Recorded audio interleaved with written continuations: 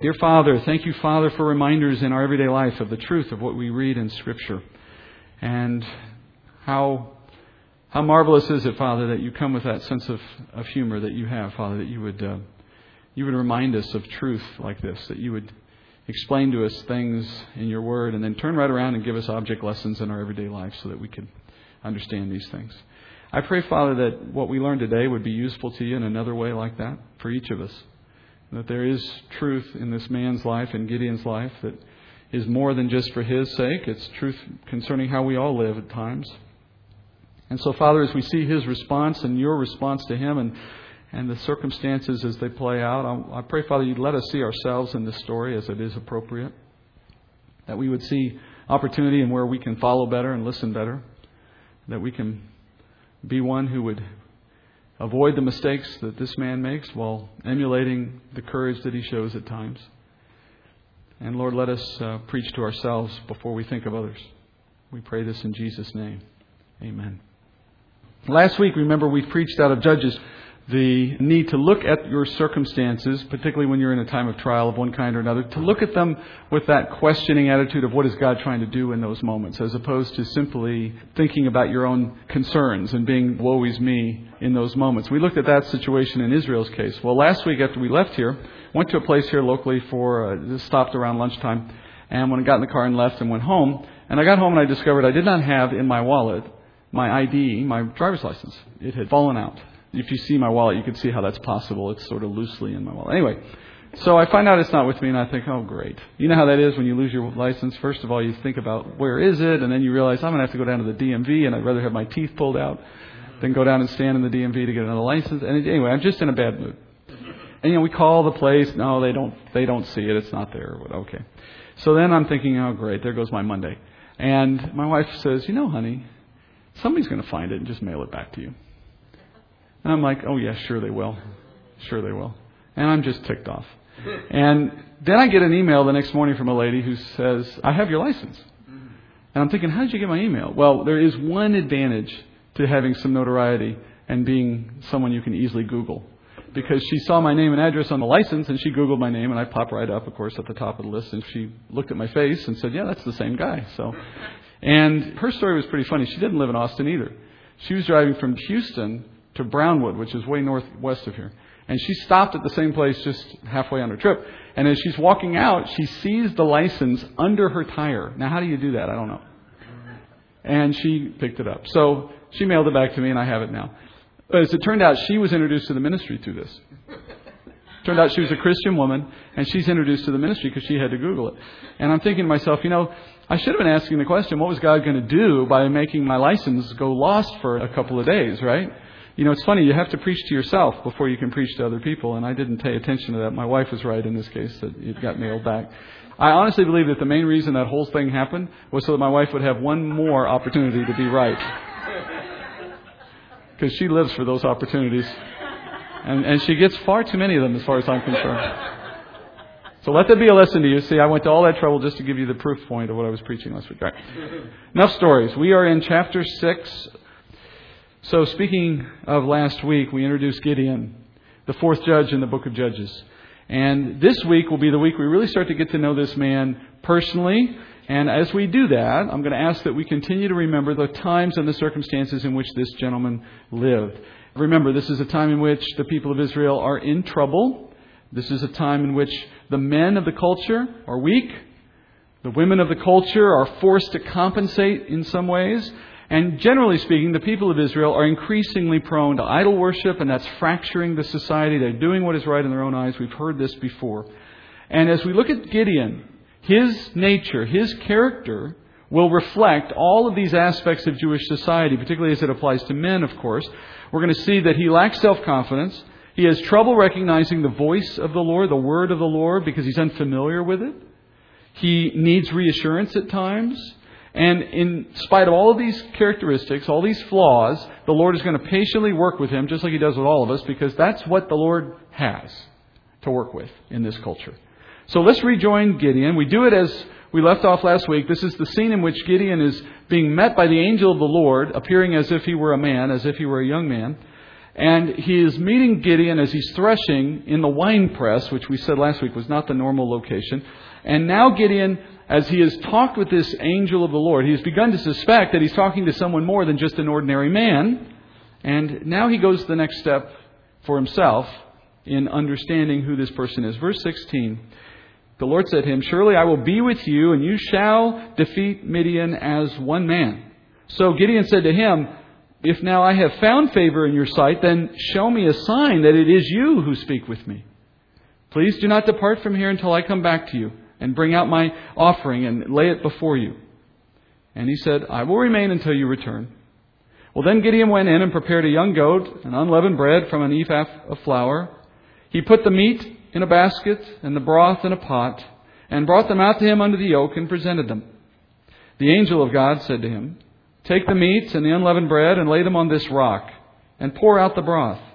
And he did so.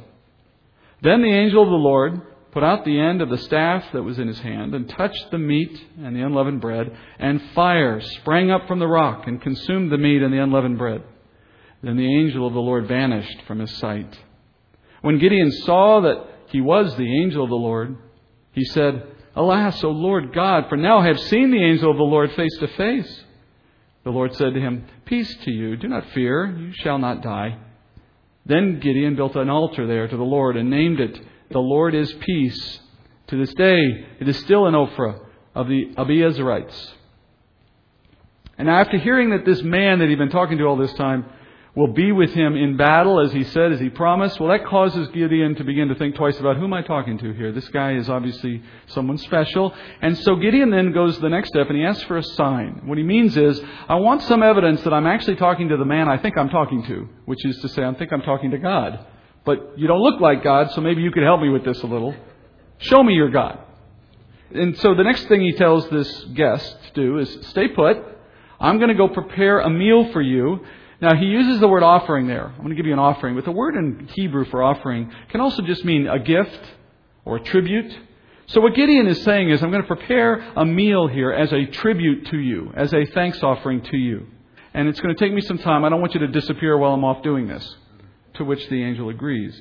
And then he goes about several hours of work to do that. He has to go get a young goat, prepare the goat for dinner. He makes a large quantity. An ephah is a large quantity of unleavened bread. And it's unleavened because he's hurrying. He doesn't have time for it to rise. And then, after he gets the goat ready and the bread ready, he boils the goat in water, obviously, and he creates this broth after he's done boiling the goat. So he brings the goat, the bread, and a pot of broth as part of this meal. Now, rather than eat the meal, what the angel of the Lord tells him to do is to set this meat and the bread on a large rock, which effectively becomes an impromptu altar. And then he says, take the pot of broth and pour it out. I think by the context, what he implies by that is to pour it on the meat, pour it on the bread, put it all on the rock. So now you have this soggy offering. And at that point, the man, who we know to be the angel of the Lord, takes his staff, as you heard, touches it, and the whole thing goes up in flames. It reminds us a little of 1 Kings 18, where you see Elijah on the Mount Carmel experience. But anyway, this is a moment in which all of this has been now taken up in fire, consumed entirely as a sacrifice to the Lord. And at that very moment, the angel of the Lord disappears. Just vanishes right there and then. So between the burning of the soggy sacrifice and the instantaneous disappearance of this man, quote, man, Gideon gets his sign. He sees what he wanted to see. At that moment, he understands that was no ordinary man. And in fact, as you see in the text, Gideon instantly becomes fearful of the fact that he just witnessed the angel of the Lord face to face. Because he knows that seeing the angel of the Lord, seeing the Lord in general, should bring about death, or so he thought. But then the Lord speaks to Gideon and reassures him and says, no, this is not going to happen. Why? Because he didn't see the glory of the Lord. It's not merely that you would see some manifestation of God that you would die. The Scriptures are very clear. You see the face of God. That is to say, you see the full glory of God. And if you were to do that, the Bible says you would die. For no man can see God's glory like that and live. And therefore, a theophany, which is what we see here, any kind of physical manifestation of God's presence, like when the dove descended on Jesus or when the fire burned for Moses, those are theophanies. Theophanies are not a threat to our existence, for that is not the glory of God. That is simply a physical representation of God. And so God says to Gideon, don't worry, you're not going to die. And instead, Gideon now goes from fear to worship. He builds an altar for another sacrifice, and he names this location Yahweh Shalom, which is the Lord is peace. Gideon's request for a sign may sound similar to you and I, to things we've read elsewhere in the Bible. For example, in the New Testament, you remember times when Jesus was walking in the Galilee and he would encounter one group or another who would say, "Show us a sign that tells us you are who you are." It sounds similar, doesn't it? Seems like very much the same set of circumstances. In most cases, though, in the New Testament, the Lord would refuse to grant such a sign to people who asked for it. For example, do you remember in Matthew 12, verse 38, it says, "Then some of the scribes and Pharisees said to him, 'Teacher, we want to see a sign from you.' And then in verse 39, Jesus answered and said to them, 'An evil and adulterous generation craves for a sign, and yet no sign will be given to it but the sign of Jonah the prophet.'" So in that case, back in Matthew's Gospel, you have the religious leaders of Israel saying to Jesus, "Teacher, we want a sign." And what they mean is more or less the same thing Gideon means. "We hear what you're saying, but we're not sure we believe it. We need you to prove it. We need you to show some sign." But in the case of Gideon, the Lord concedes to the sign, while in this case, he refuses. In the case of Matthew's Gospel, he refused to give a sign. Why the difference? Well, in the Pharisees' case, Jesus, first of all, had already performed miracles for them. This is not the first time he had ever considered making a claim, and it's not the first time he had ever been asked to do a sign. He has been doing this from time to time in the Galilee. In fact, he was renowned in the Galilee for being a man who was walking around healing and performing miraculous signs. So, first of all, they've had signs. But secondly, Jesus' identity was clearly known, and his qualifications to be Messiah were easy to verify if these men were at all interested in knowing the truth. He came from the right city and from the right family, and he has all the other attributes of the Scriptures required in order to be considered the Messiah. So once again, if these men were truly interested in validating his identity, it was not something they had much difficulty doing, but they didn't bother. So Jesus knew that even though he had performed signs, that his message was in keeping with Scripture, and his person, his existence was consistent with what Scripture said.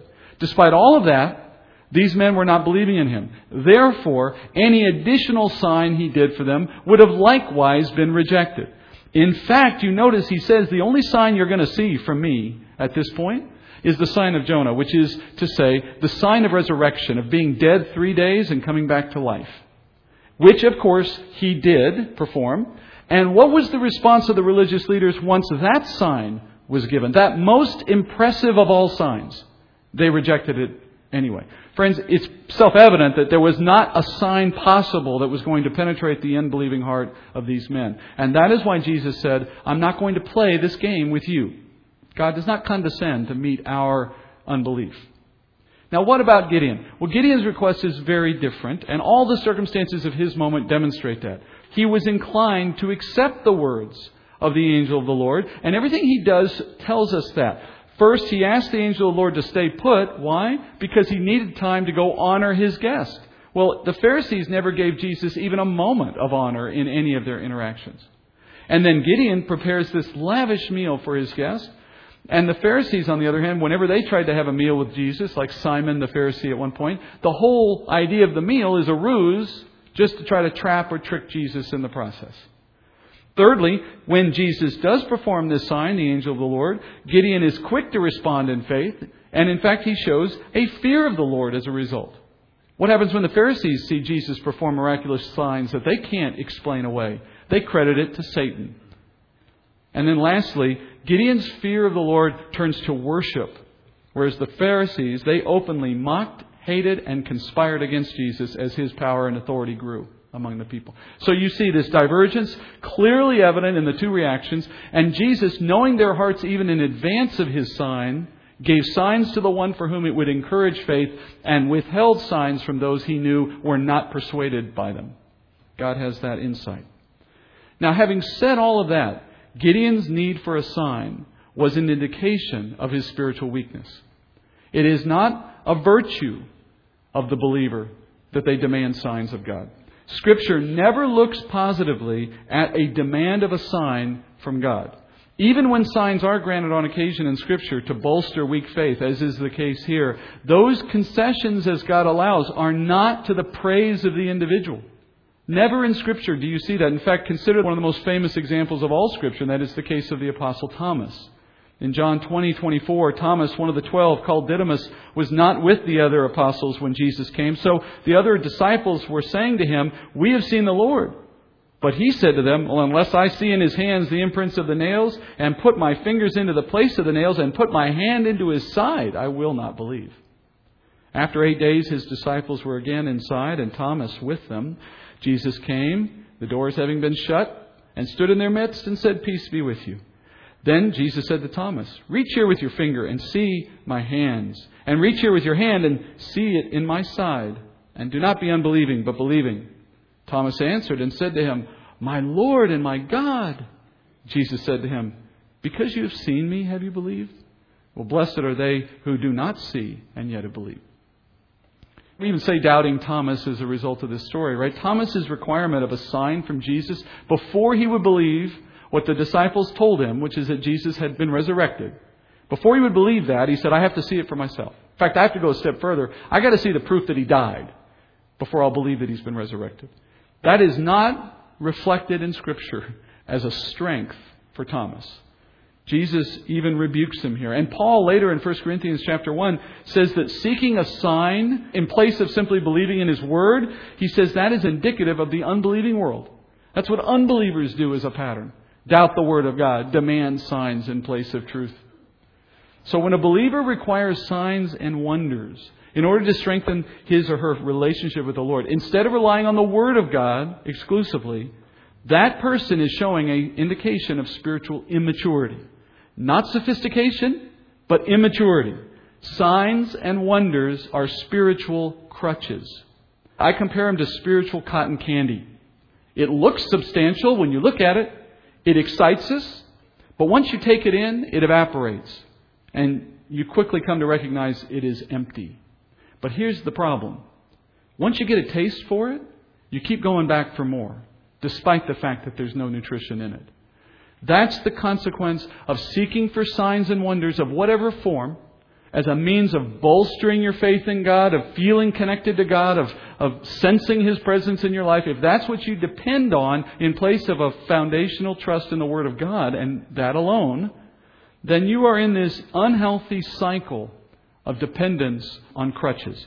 Gideon's need for a sign is a measure for us of his spiritual weakness.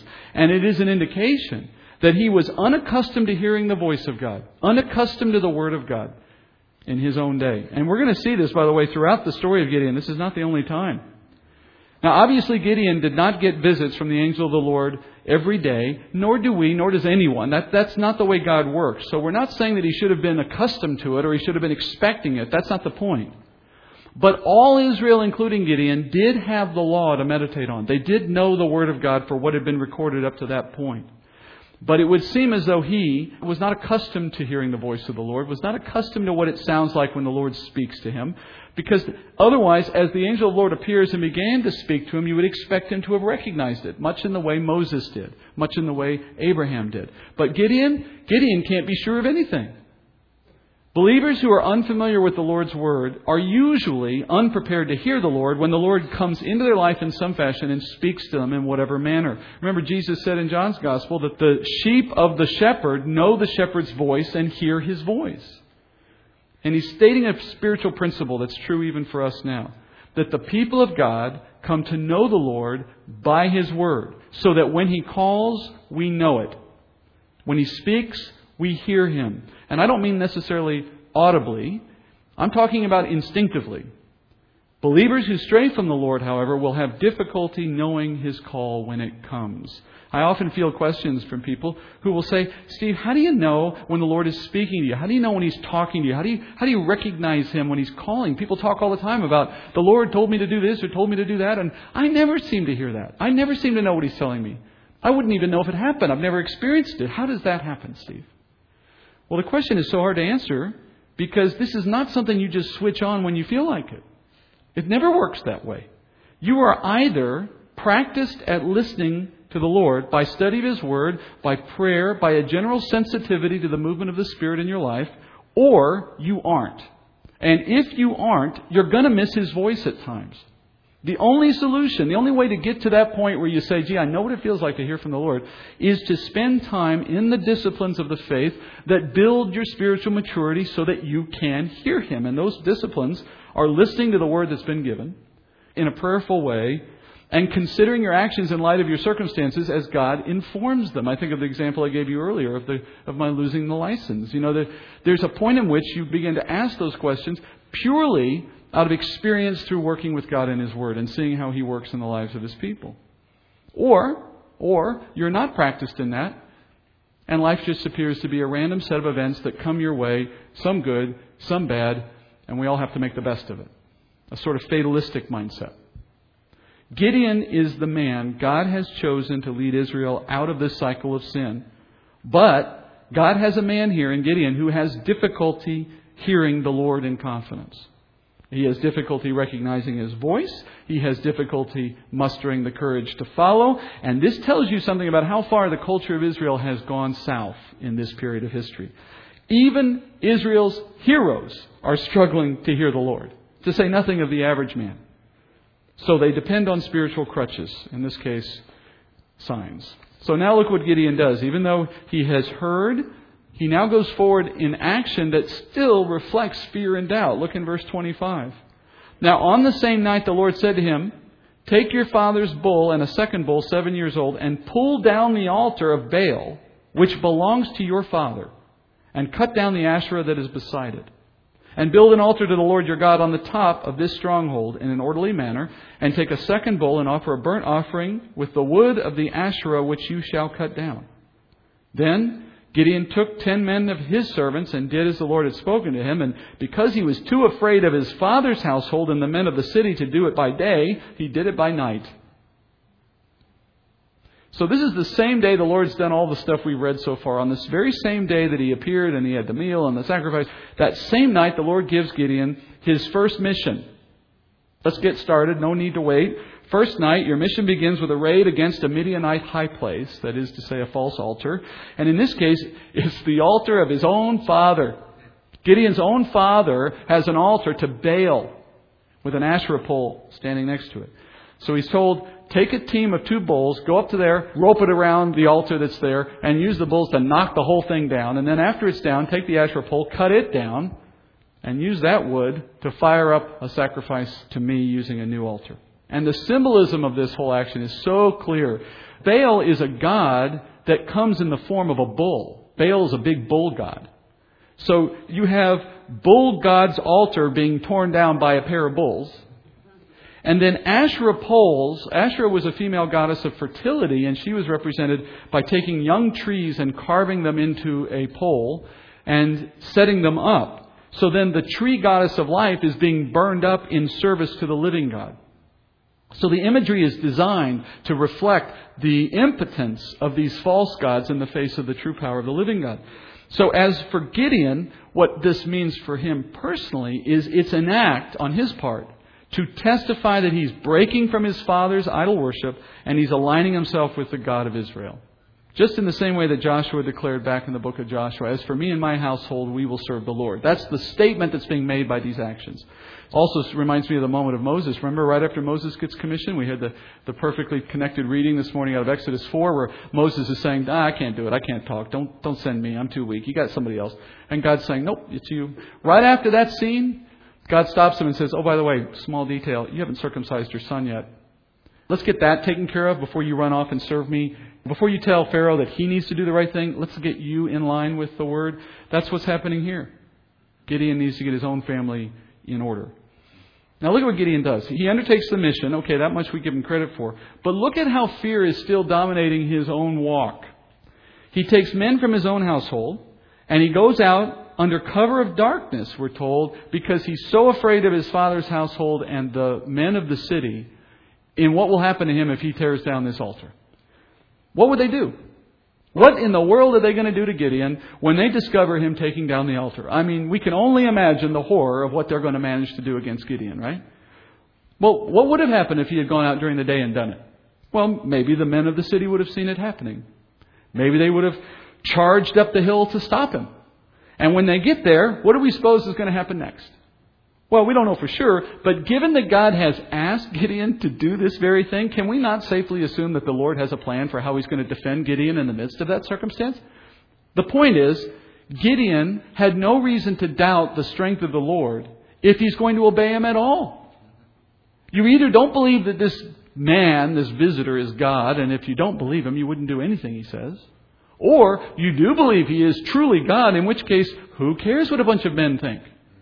You can't have it both ways unless you're so unaccustomed to working with the Lord that you don't have this proper concept of God's sovereignty. His fear resulted in him robbing the Lord of a chance to receive glory in daylight.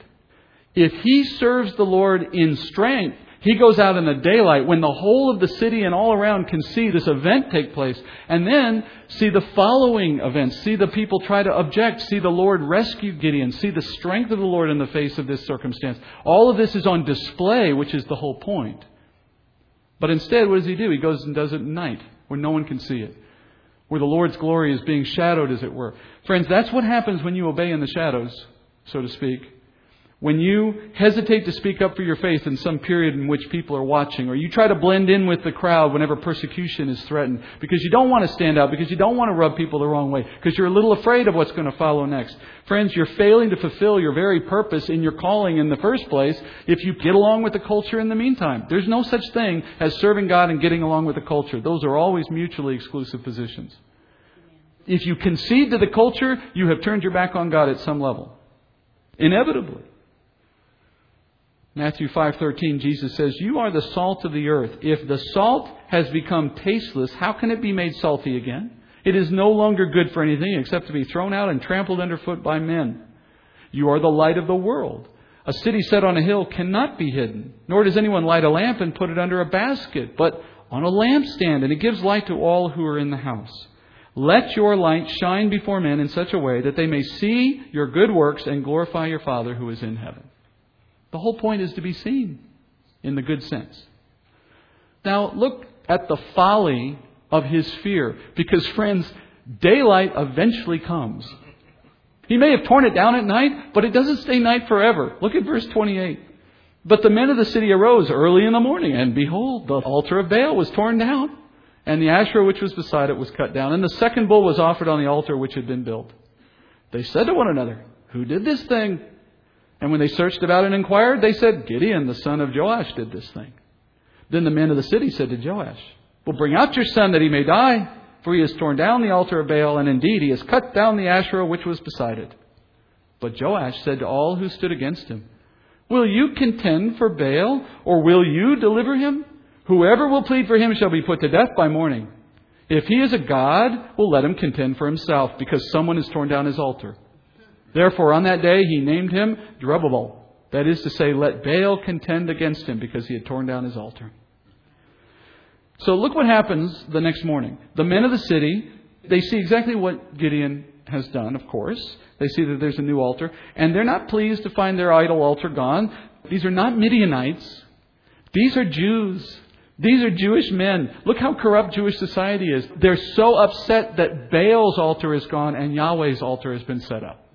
Okay, that shows you something about the culture, right? Then word gets around, it's Joash's son that's responsible. So then they demand that Joash deliver his son to death.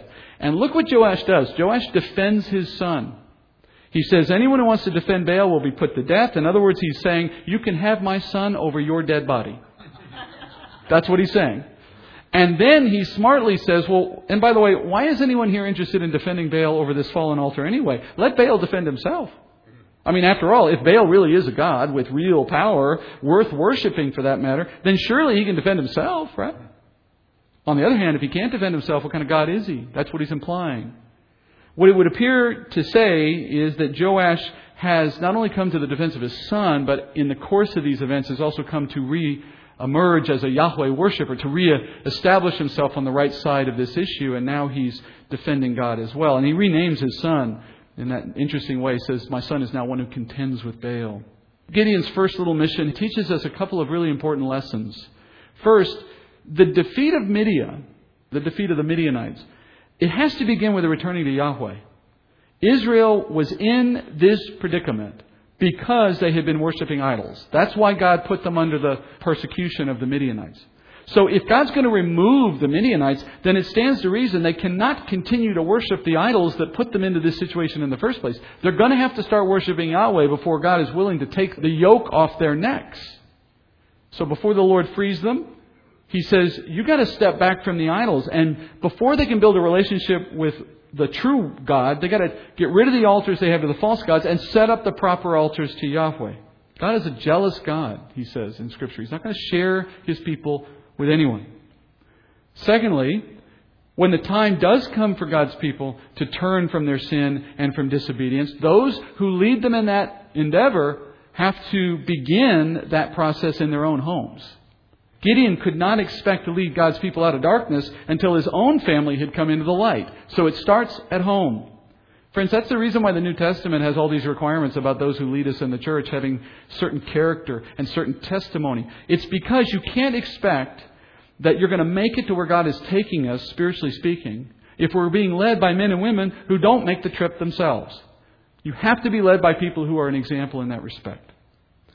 Then lastly, you have to go out in the confidence that the Lord is going to win the battles that inevitably will come when you begin to take a stand for Him in a culture. Gideon had nothing to fear. And friends, that next morning's experience is proof that he didn't have to do it at night. Because everything he was worried about people seeing, they saw the next day anyway. All the reaction that he was concerned about them having, they had the next morning anyway. And the fear that he might be attacked for it was still there the next morning. But you see what happened. If God could use Gideon's father to defend him in the next morning, He could have defended him if he had torn it down in the middle of the daylight. By operating under fear of darkness, though, he lost the opportunity to give the Lord the platform that he expected to receive the glory he deserved. And then look at 33 through 40.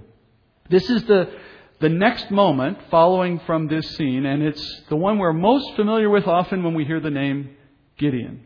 Verse 33. Then all the Midianites and the Amalekites and the sons of the east assembled themselves, and they crossed over and camped in the valley of Jezreel. So the Spirit of the Lord came upon Gideon, and he blew a trumpet, and the Abiezrites were called together to follow him. He sent messengers throughout Manasseh, and they also were called together to follow him. And he sent messengers to Asher, Zebulun, and Naphtali, and they came up to meet them.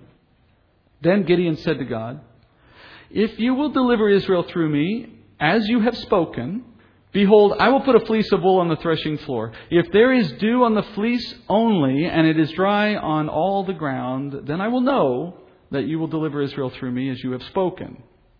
And it was so. When he arose early the next morning and squeezed the fleece, he drained the dew from the fleece, a bowl full of water.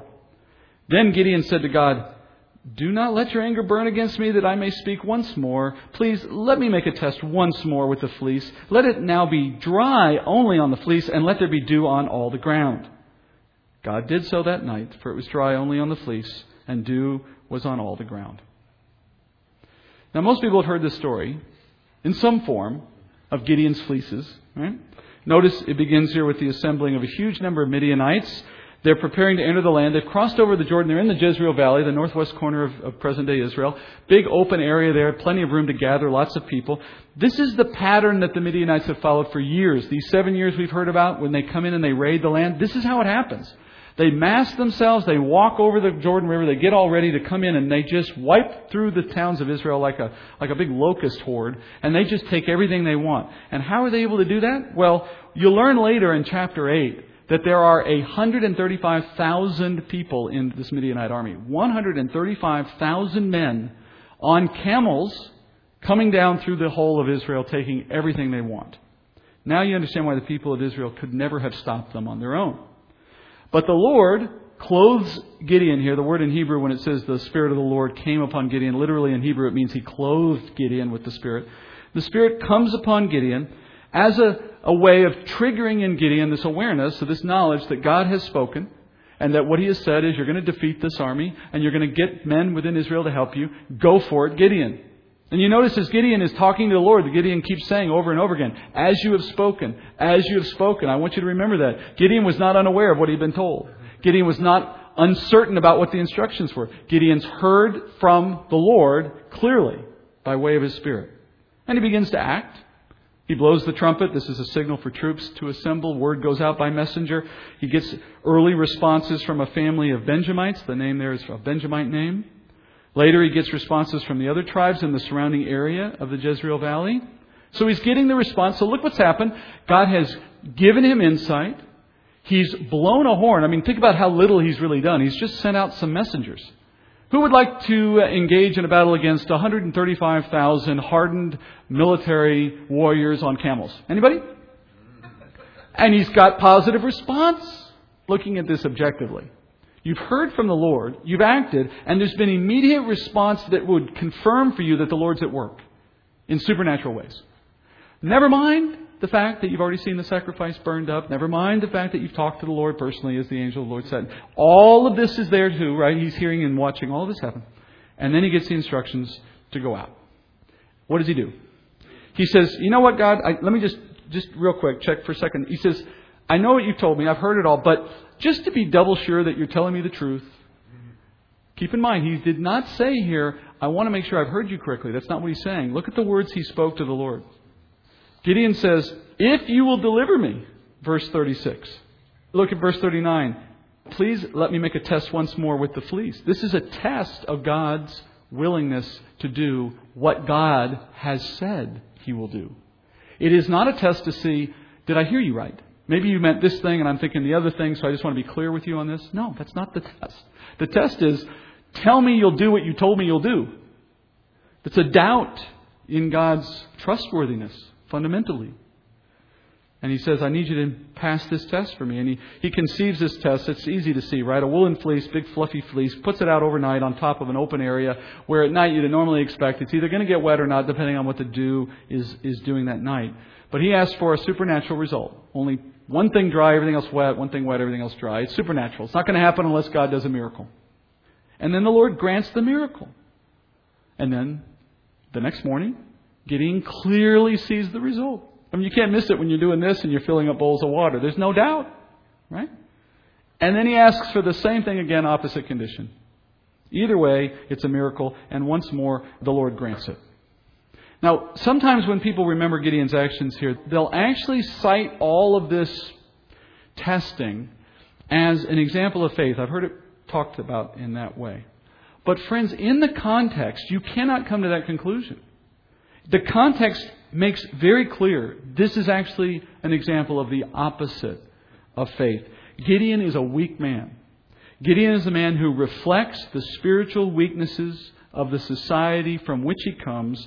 He is not accustomed to hearing the Lord. If you are accustomed to hearing the Lord, you don't ask him to prove his faithfulness to his own word. If you are accustomed to the Lord of Scripture, then you don't have doubts concerning his power. You don't have doubts concerning his abilities. Gideon asks for a sign here, even though the Spirit of the Lord has delivered clear instructions to him. And he doubts that the Lord will go through with what he said. To be fair to Gideon, this is a man who is trying to obey. And that is notable. That is commendable. He's trying to obey. But to quote the esteemed philosopher Yoda, there is no try, there is only do. Right? There is no value, there is no credit given for having positive intentions. You either believe in what the Lord says and then the test is, do you do it? Or you don't. You cannot have it both ways. You cannot stand on this thought that I want to do the right thing and I do trust the Lord, but I need a fleece. That's incompatible thought. In the end, his hesitation and his inability to act in confidence, having heard from the Lord, is a testimony against him. Friends, we may not have in our own experience the kind of direct revelation that God gave at Gideon. We have something far better. When I've taught on the Moses example of Moses standing there with a burning bush and receiving God's commission to move forward, some people will often say to me, I wish I could get what God gave Moses. I wish I could have the burning bush because then I'd know so conclusively what God wants me to do. And because I don't have that, I'm always in doubt. Friends, if you went back in time to Moses and you offered him this deal, you said, Moses, you can have a burning bush once every 40 years, which is about the interval that he typically heard from God. Or you can have the full and complete revelation of God available to you every day that you live. Do you know what Moses would choose? I'm almost certain. In fact, I am certain. He would say, well, why would I want one experience every 40 years? Why wouldn't I want the full counsel of God at all times? This is a more powerful revelation of God than anything He offered to the Old Testament saints. That's according to Hebrews chapter 1. And yet, so many of us have so little experience listening to this, it would seem. Maybe not so much this room, but certainly in some places. Christians are so inexperienced in listening to this, and they stumble through life without the guidance that it offers, and they're wondering, why can't I hear from God? And when they do hear, in some sense, they're unsure what they're hearing. The solution, friends, is to be in this regularly through prayer and study and communion with the saints, and in that experience become confident in the Lord's ability to speak and in His power to deal with the situations of our life and to know better what is right for us than even we ourselves might know. We'll come back into Gideon next week. Consider, for all that God uses Gideon to do, it's in spite of his failure to understand and have trust in God, not as a result of his tests and his weakness. Let's go to the Lord in prayer. Dear Father, thank you, Father, for a reminder that our study of your Word and our confidence in your faithfulness is the bedrock on which we walk as Christians. And that when we have sought for signs, wonders, and tests of you, Father, it's been an indication of our weakness, not our strength. I pray, Father, you forgive those times when they've happened and encourage us forward in greater and greater walks of faith, according to your Spirit. And let us, Father, be an example to the world in how we live it out. Give us courage to do that at all times. And we pray this in Jesus' name. Amen.